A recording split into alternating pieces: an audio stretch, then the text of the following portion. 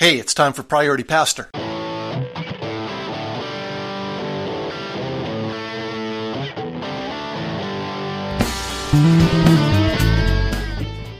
Indeed, it is time for Priority Pastor. This is Darren Ride. Thanks for jumping in today. I'm fairly stoked right now because the weather is getting to the point where I think tomorrow, finally, we're in the late days of March here as I record this, we're going to get out canoeing, finally. Up until just a few days ago, there was some ice around our canoe. The cover of the canoe, in fact, was still frozen into the ground, but now it's come loose and the weather is warm enough to go canoeing without freezing to death. So we are planning to head out tomorrow, maybe for a dinner paddle. Bring some food, bring the camera, binoculars, paddle through these amazing wetlands that are near us here and see what we can see. Just got off a call with a ministry colleague who's having some challenges with a friend who is a part of his church.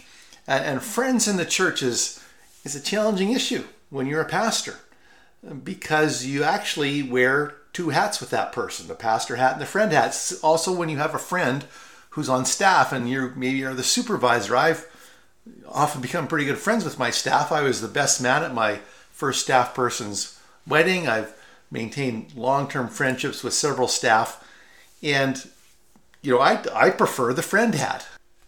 And I think one of the reasons I prefer the friend hat is because, friendship is actually easier than leadership.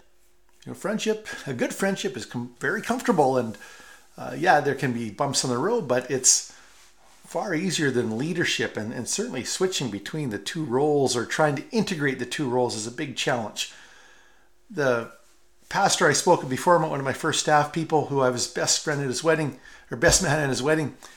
in the 6.5 years we worked together, I recall only twice that I had to really put on the boss hat and challenge, confront in a way that was distinct from a relational, friendship, partners in ministry stance. It wasn't easy. It wasn't easy for me. It wasn't easy for him, but it had to happen. But I made it very clear.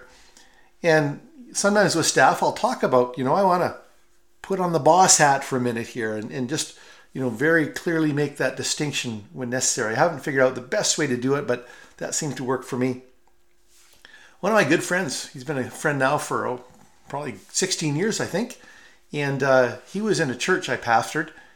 And whenever we'd go out hiking or, hunting or, fishing or whatever, he always seemed to want to talk about church business.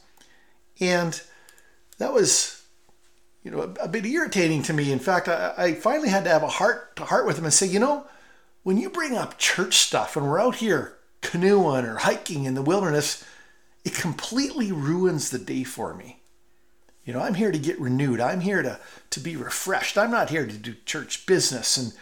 And he didn't really understand it, actually, because, I think he just expected maybe that's where my head was all the time or where it should be all the time. And I don't know if he ever fully did understand it, but because we had this good heart-to-heart, he completely respected it.